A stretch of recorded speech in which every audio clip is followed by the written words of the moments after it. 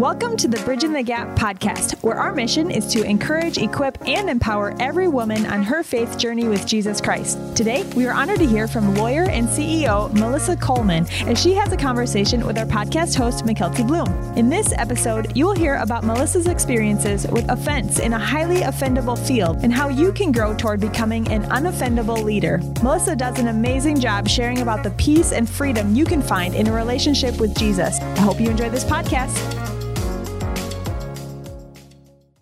Well, let's just jump on into it. Melissa, welcome to the podcast. It is a huge honor to have you. And, we were joking a little bit before we started of how it's been a long time coming that we've been trying to make this work, but life is crazy and sometimes gets in the way, but it is a complete honor to have you today. Thank you. So appreciate it. Really fun. Love being here. Well, you came on my radar because you led a workshop at our Sisterhood Leadership Retreat, and it was fantastic. I mean, I wasn't able to make it, but I think I heard the most about your workshop from anyone that I talked to about how much people appreciated the content and how it deeply resonated with a lot of people who are struggling in this area. We're talking today about, being unoffendable and what that means. And I think just being offended is such a hot topic and just a hot term right now. Everyone's got something to be offended by. But what does it mean to look at it in a kingdom way in being Christians? And so I'm super excited to jump in today and talk about it. But before we get doing, would you mind just introducing yourselves for our listeners? Sure. I'm Melissa Coleman. I am from Minnesota, and I live with my husband and 3 of my kids right now. I have 3 adult kids and 2 kids that are teens. And I've been practicing law since 1998. So I think that's about 25-ish years, something like that. I just was kind of rocked a few years ago when the Lord started to answer a prayer in a very different way than I expected, and ended up downloading some of these, just understandings of the power and the usefulness, and I'll even say the buying power of His mercy. And so that created that ended up leading into a teaching that I never had expected to share with others. It was just for me. And so it turns out it's for other people too. Yeah. So how did that start to get on your radar where you're like, okay, I said this prayer about okay, God, make me unoffendable. I don't want to carry this with me. And then how did it all of a sudden get to a point where you're leading a workshop on it and on a podcast talking about it? What happened to make it be like, oh, there are other people that need this too? Mm-hmm.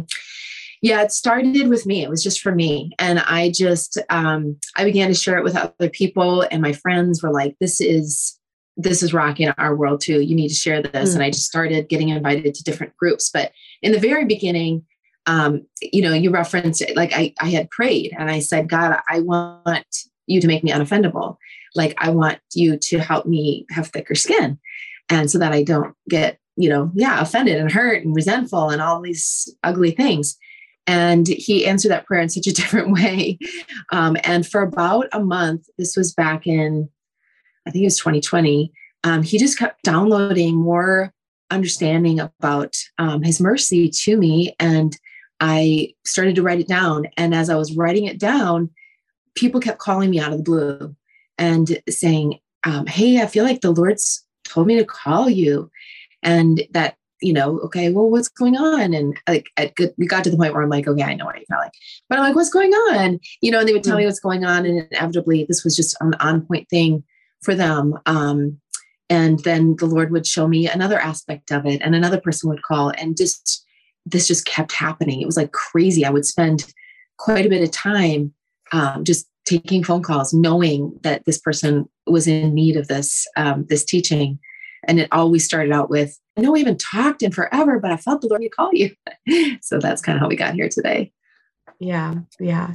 And what does it mean? I mean, just as broad as it can be, what does it mean to be unoffendable? What has it looked like for you to walk through that, to be like, no, I am going to be unoffendable? What are kind of the big talking points that you like to teach on? That's a big question. Mm-hmm. Break it down. Well, okay. It doesn't mean thicker skin. It doesn't mean that I am so tough that other people can't affect me. In fact, it's probably the opposite. It means that I see and acknowledge the wounds and the offenses, and I don't brush them under the rug. I don't try to act like I am tough and that shouldn't have affected me. To the contrary, I admit readily, yep, that one hurt. And I identify what it is that somebody did to me that was different than how they treated me, that was different how they would want to be treated, because that's the standard that the Bible lays out. How we're to treat each other is how the person that we're interacting with would want to be treated. And whenever somebody treats us less than they themselves would want to be treated, they're really committing injustice against us according to the biblical standards. But, we've become so accustomed to not being treated according to that standard. I think there's this sense that we're not worthy to be treated according to that standard because we've been so knocked down.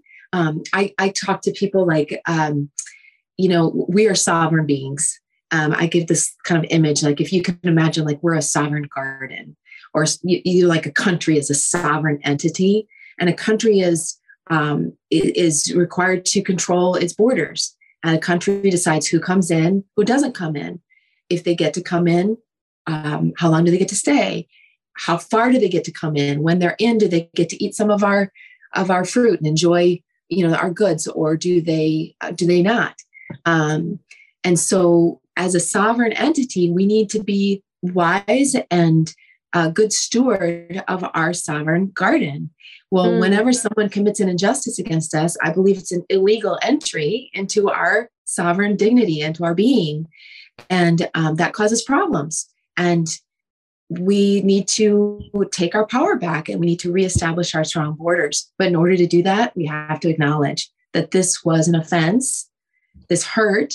And then the Lord gave me this whole kind of process of a trial in the heavenly courts to deal with that. And so that we can not let it fester, not let it sink in or cause an infection. People think, oh, time heals all wounds. I just think that's not true. I think time buries things. And I think the enemy loves to bring them back around at the most inopportune time for us, to remind us when something similar comes about. Oh, remember way back when? And then it comes up to the surface again. Or it just kind of slowly diminishes us and it impacts our self-esteem. Or it creates a situation where we're bitter, or we're angry, or we're fearful, or we're resentful because we have allowed these things to sort of fester. And the Lord doesn't want us to be living like that. He wants us to be free. He wants us to be bold and confident and free from bitterness and fear and resentment and all of the baggage that, frankly, most people in the world carry around with them every day. Yeah. Yeah. It absolutely just can impact you in so many ways, emotionally and internally. And you can tell, I feel like, when you're talking to someone, if they're holding on to a lot of bitterness, like if they have a lot of unforgiveness in their heart. And you talk about the difference between looking good on the outside and being good on the inside. So how can other people, like the way they treat us, affect us on the inside? Yeah. And to your point on just your last point too, I serve a lot of churches. And one of the things that I tell pastors, and we serve them legally. And one of the things I tell pastors is when you bring new people in that are coming from other churches, you should probably do mercy trials with them to ensure that they're not, because they look great. They're always the perfect candidate. And it's like, oh, everybody's excited. They're going to be on board. Not knowing that on the inside, they're bringing all this baggage from their old experience. And it's going to impact this experience if you don't deal with it, if you don't get rid of it, right? So what I mean when I say looking good on the outside versus being good on the inside is, and this is an ancient problem. Jesus talked about the whitewashed tomb, where people were pretty white, sanded, painted on the outside, the walls, but then on the inside, there was like death and rot. And so often in our culture, we are putting on a presentation and trying to convince people that we are one way, but when in the reality, we got stuff going on, junk on the inside. And sometimes it festers. And you see people, living a double life, presenting themselves one way, especially in the church, unfortunately, and then coming home to their family, and they're just not the same person when they're not putting up that facade. So left unchecked, these offenses fester, and we can become victim to the injustice that's committed to us, that's committed against us, and it affects how we treat other people. And it definitely steals our peace. Yeah. Yeah. Now you've talked a little bit, said a few times, like mercy trials and things like that, and how you see it kind of as like a court system. So can you walk me through that of like, what does it mean to utilize God's powerful currency of mercy as like this transaction business in the heavenly courts? Can you just kind of share more about that? Sure. Well, as believers, we understand that every sin creates a debt that has to be paid, right? That's why Jesus came, to pay the debt that we could never pay. And so every injustice, likewise being a sin, also creates a debt. And we tend to feel like when somebody commits an injustice against us, we get angry and self-justified, and we want them to pay. We want them to make it right. But like, Mike Kelty, let's say you said something defaming against me, and it was really hurtful. Even if you said sorry, that's not going to make me whole, right? Yeah, so how do we pay for that? I believe there's a difference in the value of the currency of my mercy versus Jesus's mercy. What I mean by that is there are some offenses, some injustices that cannot muster it up to forgive completely from my heart. Like I can say I forgive him, I can try. Like I'm trying to be a good Christian. I can ask, I can beg God, help me, please. This is driving me nuts. Help me to forgive this person. But when I hear their name, if I see them, there's residue. There's just something in my heart. It's not a clean slate. And it's like, okay, but the Bible says that we need to fully forgive from our hearts. So I'm like, God, how do we do that? And one of the things that I believe that the Lord has shown me is that, our mercy is sin soiled. Right. And so, but we have access to Jesus's mercy that's what he died for. That's what he shed his blood for. He has given us access to his mercy anytime. That's the gospel, right? Our sins can be forgiven. Other people's sins can be forgiven. And the value of the currency of the Lord's mercy can pay for anything, any injustice. And so really what we're doing is we're applying Jesus's mercy to pay for those debts that were created when people committed injustices against us. And when we do that, it completely pays for that debt. And we make the choice to relinquish our claim on that injustice. It's finished. We say, I am transferring jurisdiction to you. That offender is going to have to deal with you, but they're not going to have to deal with me anymore. They don't owe me anything. I'm going to look to heaven to make me whole. And I'm going to relinquish my claim on those injustices that were committed against me. And that's where people can just get free.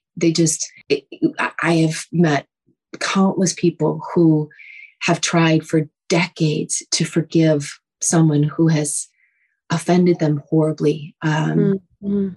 Whether it was a sexual abuse. I've worked with women who were sexually abused by their own fathers or uncles or brothers. And they've worked for decades to try to forgive. And I've seen them go through this process. And instead of trying to forgive on their own efforts, they instead applied Jesus's mercy, the same mercy that was given to them when they got saved, and apply that mercy to pay for the sins that were done against them. And it's like a completely different experience. It's transactional. They get free. And I can't tell you the number of people that have come back to me and said, this happened. My husband committed adultery on me. He cheated on me. And I tried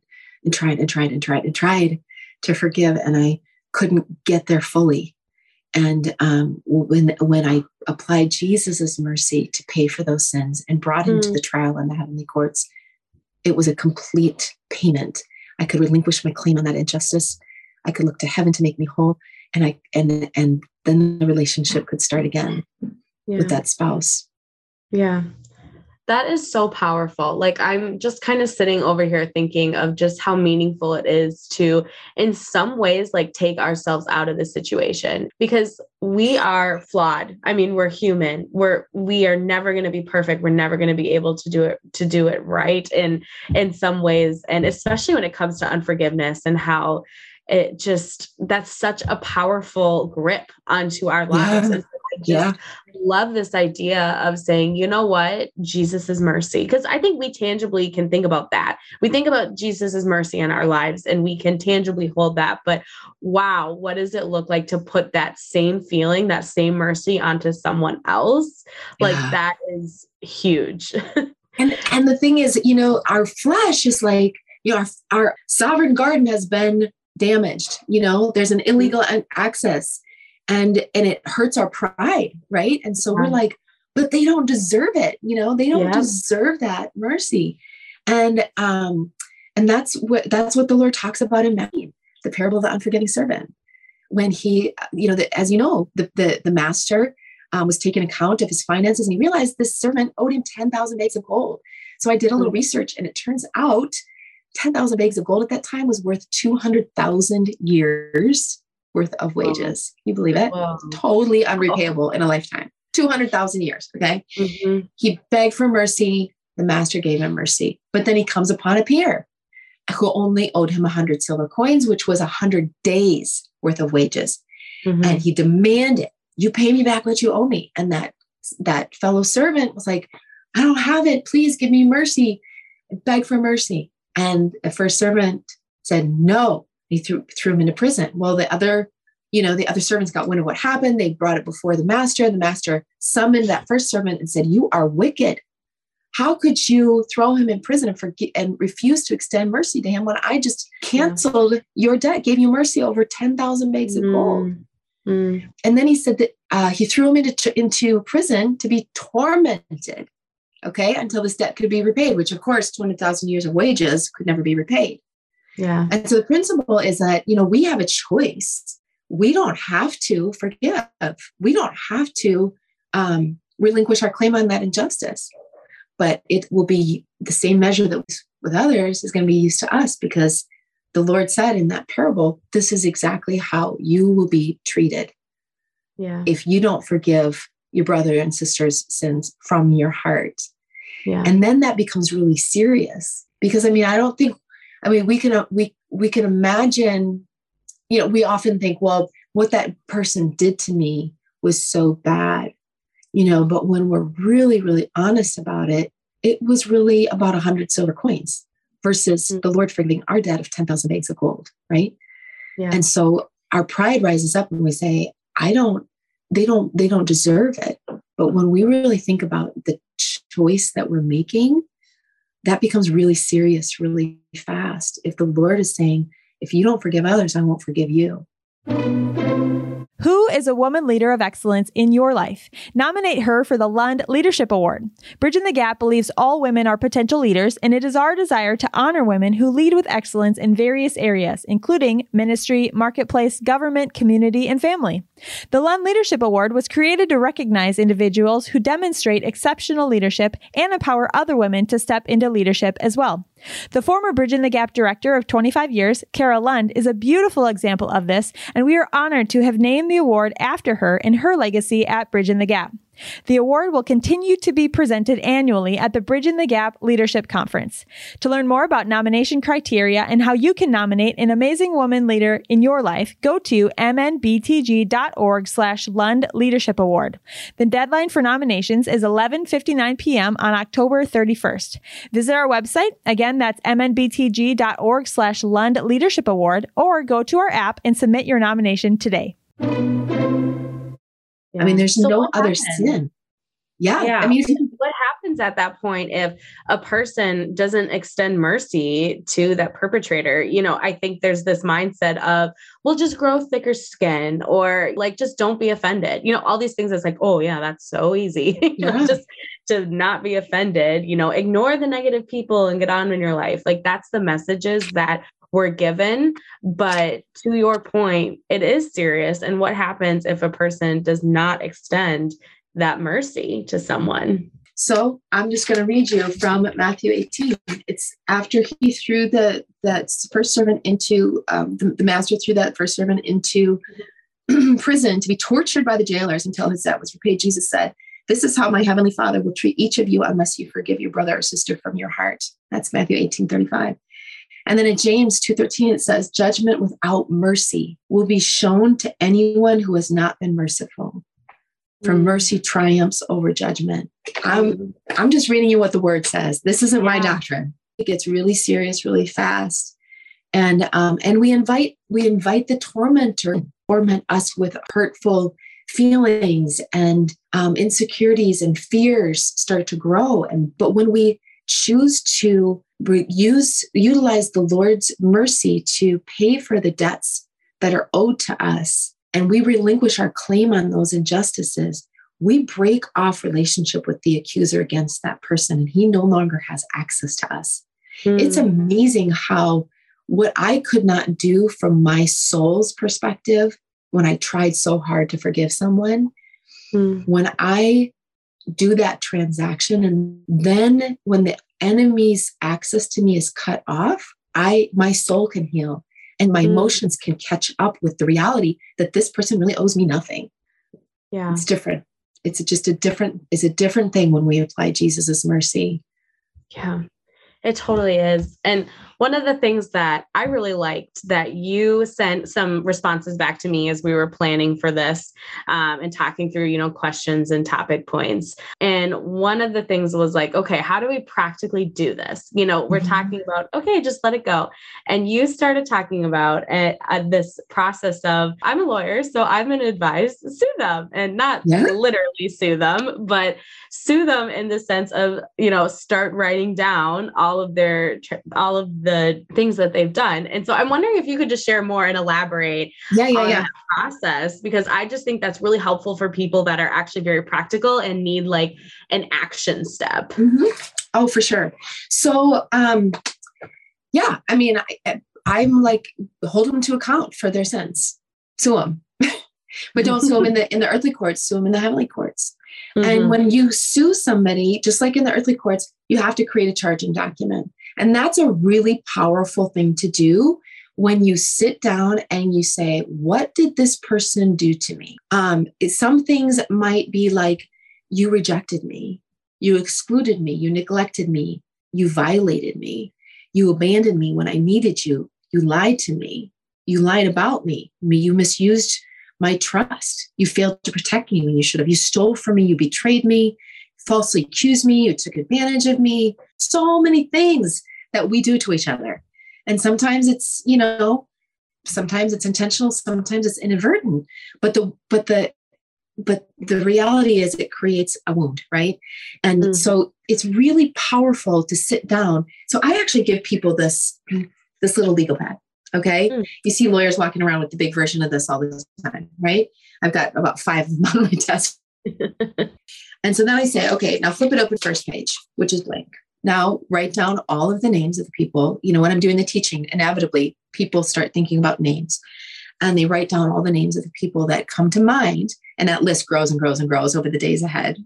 Then and that list and choose the very worst offender. Okay. And then flip the page again. Well, I got to find a blank page. And write down that person's name at the top. And now write down all the charges and ask the Lord to help you articulate what those charges are. What did they do? What did they really do? Did they steal something from you? Did they steal your dignity or your sexual purity? Did they violate your trust? You know, there's so many things that we can write down. And then once we have all the charges, and this is called in the natural courts, this is called a charging document. So you can't bring somebody into court and say, oh, you hurt my feelings. you actually have to have the real specific charges. Because a defendant cannot be convicted or acquitted of an offense that hasn't been specifically named in the charging document. So once they've done that, then I lead them in these prayers that I have in the back of the book. And there's a few sample prayers. So this is an example of a prayer that releases mercy over the perpetrators in my life. And I'll just give you an example of, boy, there's so many. Okay, so I was working with a lady whose husband beat her very badly over the course of many years. And she, beat her like broken bones, concussions, knocked her unconscious, really bad. And she was in the process of getting a divorce, which was, the right thing to do to get herself into a safe place. And by the way, sometimes people have said to me, this just sounds like you're giving people second chances. And I'm like, no, because we have to establish our strong borders and decide who is healthy to come in and who is not. So an abusive person has to stay out. But anyway, so I there was a group of young people in my house, and she had actually driven in from out of state to do this trial, which I didn't even realize she was going to do that. And I didn't lead anybody in a trial. I just had all of the young people lead each other. And so they just, they led her in this trial. Okay. And so they said, okay, repeat after me. And she said something to the effect of, loving Father and righteous Judge, I summons my husband to the heavenly courts. And she named his name, and she said, I charge you with, and she just went down the list, every single charge that he had done to her. And a lot of it was physical, but a lot of it was emotional. It impacted the kids. It created an atmosphere of fear. And there was all sorts of things that she had realized as she and the Holy Spirit were really working out the charges. And you can ask people for help too, to help, to talk over the facts.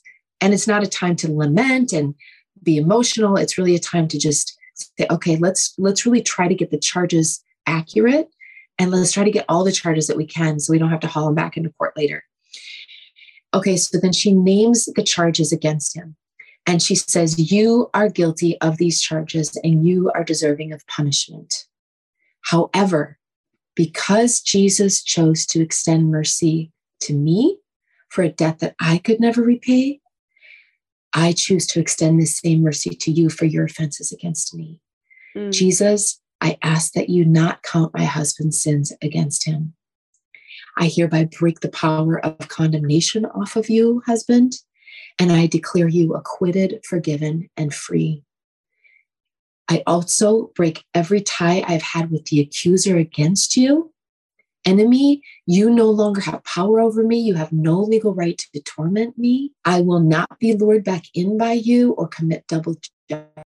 Father God, I now choose to partner with you, partner with heaven, and ask that you bless my husband with. When she did that, something broke. And all the other young people in the room started to applaud and clap. It was like the gavel. The judge, hit the gavel on the bench and said, it is done.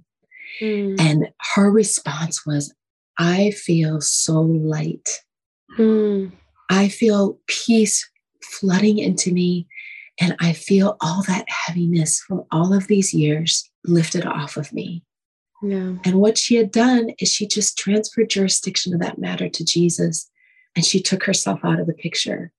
So Jesus could heal her, because that wound wasn't continuing to fester in her. Okay. So that's the kind of thing that I get to do with people. And it just rocks me, because the Lord wants us to be free. He doesn't want us to be in relationship with the accuser against anyone, but that's the natural flesh response. Because the reality is the enemy will try to lure us back in. He will try to remind us of those old hurts. And I was in a situation once where I had just done a trial. It was probably the most difficult trial that I ever done. And I had to see that person the next day. And my mind was being flooded with all the reasons that I had to just hate him, And I know that doesn't sound very Christian, but I'm just being raw. I'm being really real. That's the reality. I really just loathed him. And my mind was being flooded with all the reasons that I had to hate him. And I just kept saying under my breath, I chose mercy yesterday, past tense. I chose mercy. I choose mercy today, present tense. And I am sticking with mercy, future tense. And I just kept repeating that under my breath. Okay. This was the incredible thing about that is that I struggled with extreme anger and unforgiveness towards this person he had hurt one of my kids for 2 years. I begged God, please help me to forgive him. And I just couldn't muster it completely. And I saw trial. And then the next day I had to see him. The enemy was trying to lure me back in. And I was like, no, I'm not taking the bait, and I stuck with mercy. After that day, it was about 4 months later. And I saw this person out in public and I walked by and I greeted him and his jaw dropped because everybody knew I had every reason to hate this guy. He especially. Mm-hmm. And it wasn't until I saw his reaction greeting that I remembered, I'm supposed to hate this guy. What am I doing greeting him? The Lord showed me. Mercy is the only way to get out of relationship with people who don't deserve to be in our lives, with people who don't deserve any more of our heart or mind space.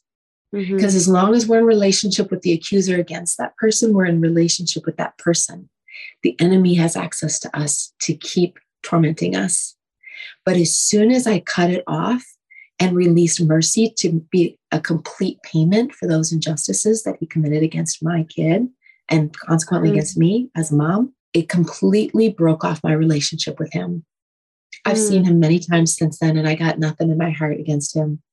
I'm not going to invite him to my house for dinner because he's not somebody that deserves to be in my life.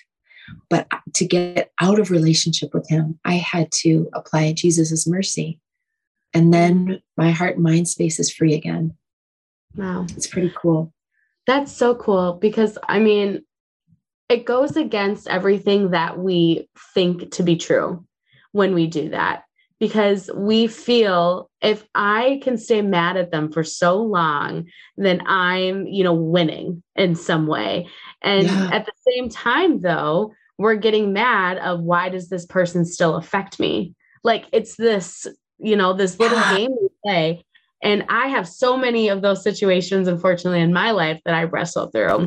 But I love that perspective of when you are releasing it, when you are, extending the mercy, you're able to take that next step. You're able to say, now you can no longer be in my life. But for some reason, and that's something I've struggled with too. It's like, you feel like if you have this hold on them in some way, then you are providing justice.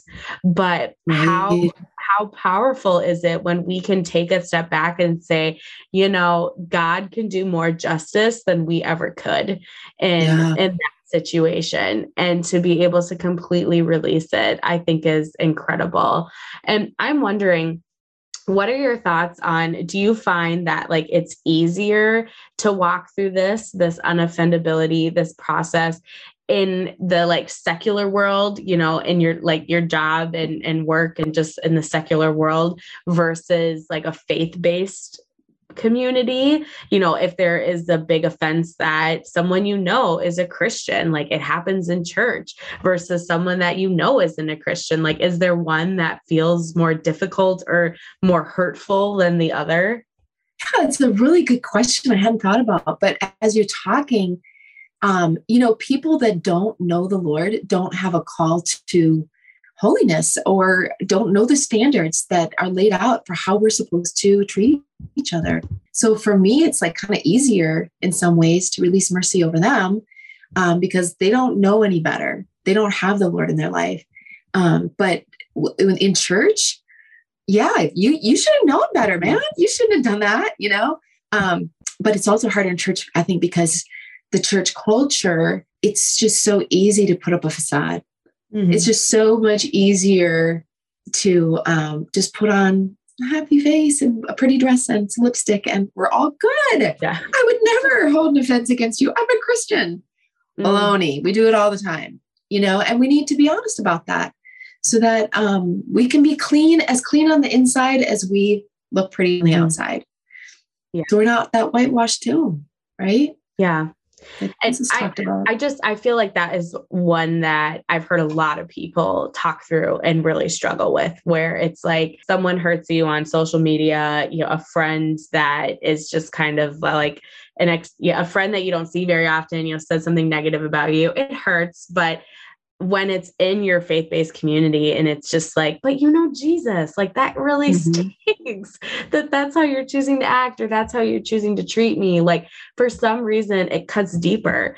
And I think that sometimes there has to be more work in the realm of mercy and just remembering that, like, exactly what you've been talking about is what mercy has been given to us. What has that meant to us? And it's the same for them. And I just one final question that I'm just thinking of, and then we'll wrap up. But when do you need to actually say something to someone versus process it on your own?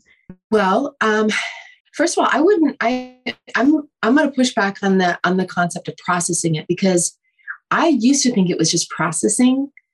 But now I really do believe that there are heavenly courts, and people have had, experiences where they've died and come back and they visited heaven, have attested to the heavenly courts. And there's a lot, now I understand there's a lot of evidence in the Bible that there actually are heavenly courts. So I am a believer that when we are doing this, it is actually transacting something in the heavenly realm, that we actually are going into the heavenly courts and doing this.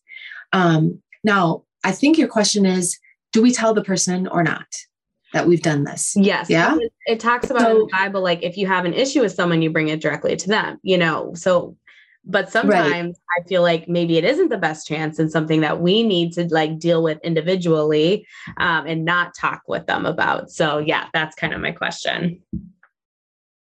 Yeah. I think this is about cleaning up our own hearts and getting our hearts clean.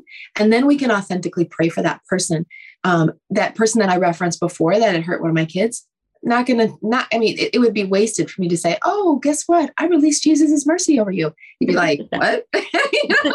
And a lot of people are too, they're not even at that place where they can acknowledge that they need mercy, right?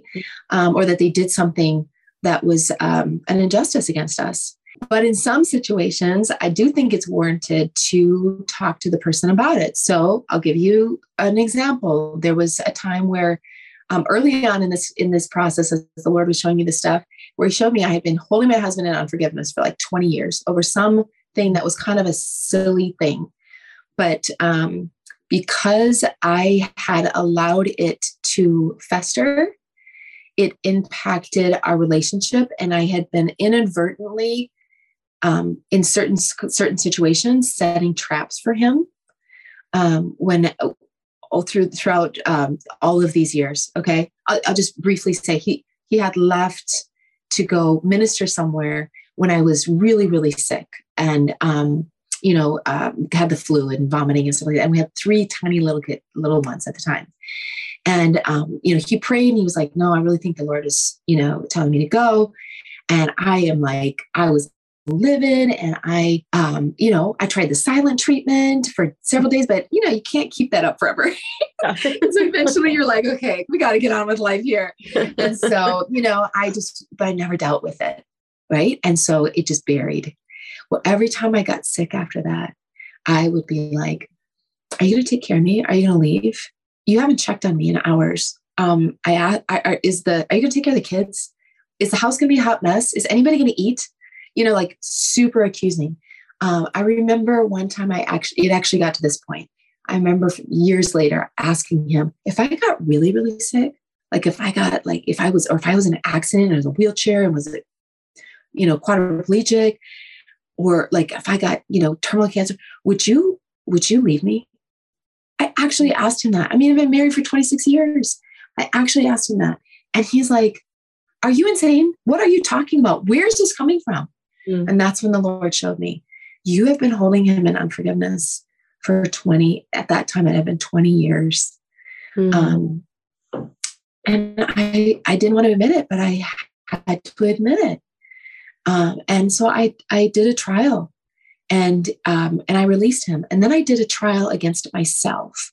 because prolonged unforgiveness is a sin, right? So I had to put myself in the defendant's seat, charge myself with that sin, and release Jesus' mercy to pay for my sin of prolonged unforgiveness.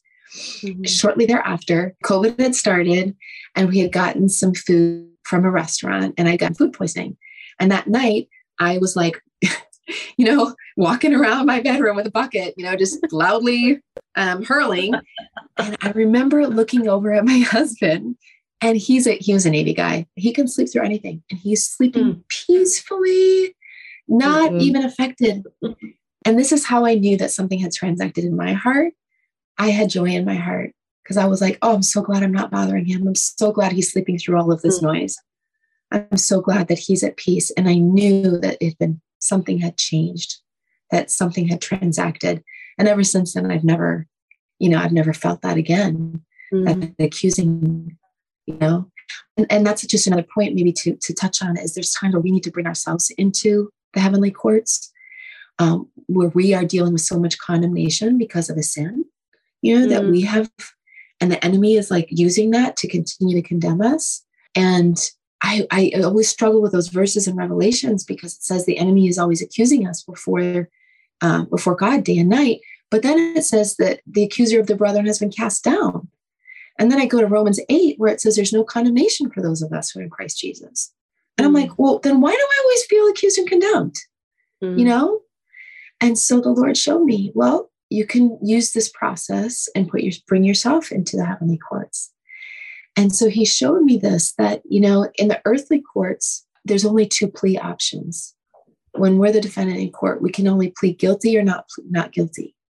But in the heavenly courts, we get this amazing third plea option. We can plead the blood of Jesus. And when we plead the blood of Jesus, our guilt or innocence is irrelevant because the blood of Jesus covers it all.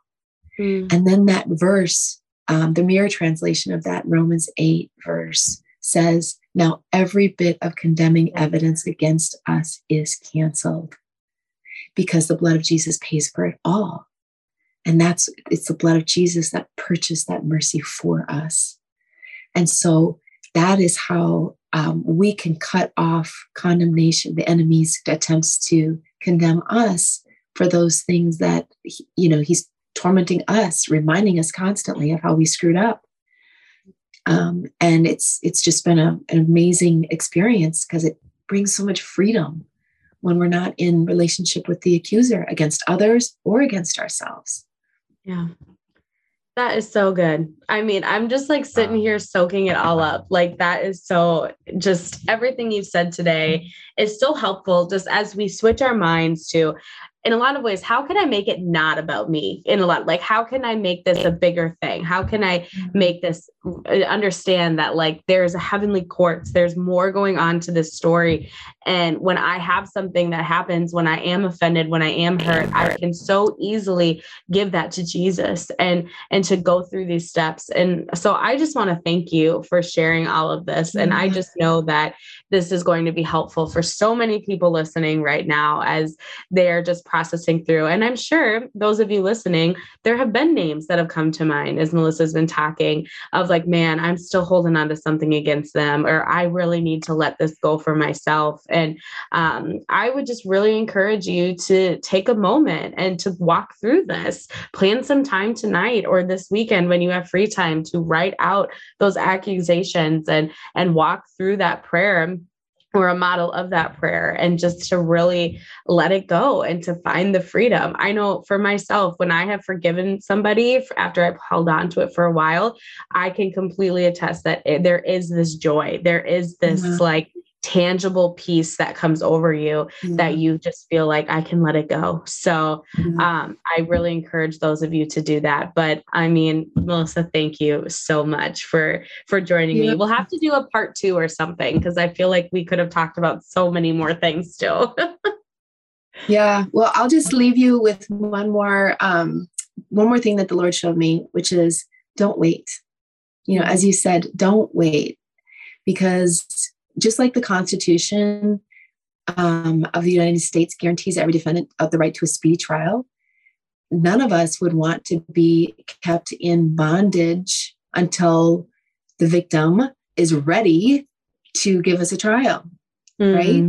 I mean, we would all be in jail all the time, Yeah. And so we can't keep people in bondage while we're working on it. No, just don't wait. Don't let it fester.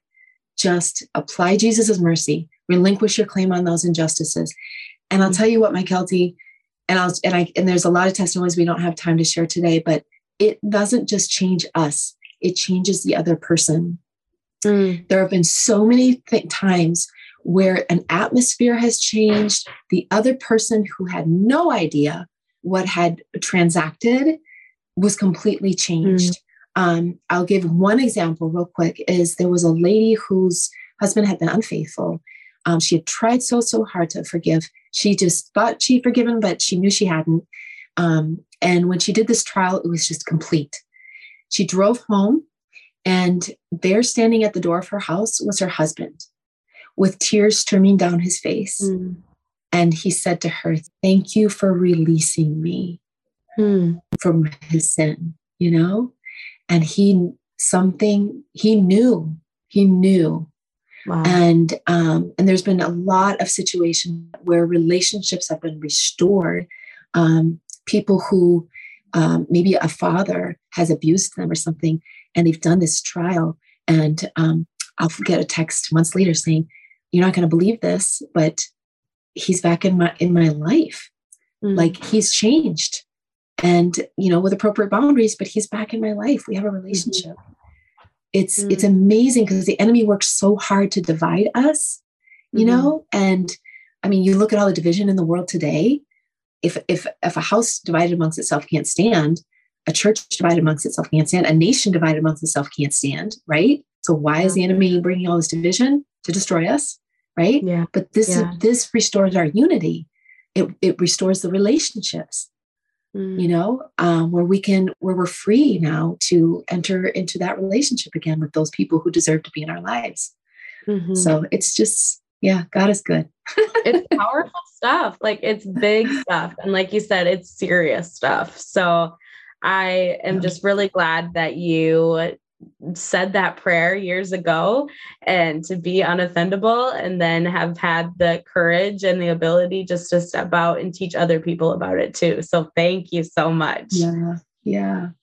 It's a blessing to live an authentic life, not a presentation driven life where there's stuff on the inside that's, kind of rotting away. It's really a blessing to truly be authentic. Yeah. Agreed. Well, thank you again so much. Thanks, my Kelty. You have a wonderful day. Thank you for joining us for this episode of the Bridging the Gap podcast. We were honored to hear from Melissa Coleman on living an unoffendable life. You can learn about Bridging the Gap at mnbtg.org by downloading the Bridging the Gap app through your app store, or by following MNBTG on social media. We also invite you to take a moment to rate and review this podcast to help others find this resource as well. Thank you for joining us today, and we look forward to being with you next time on the Bridging the Gap podcast.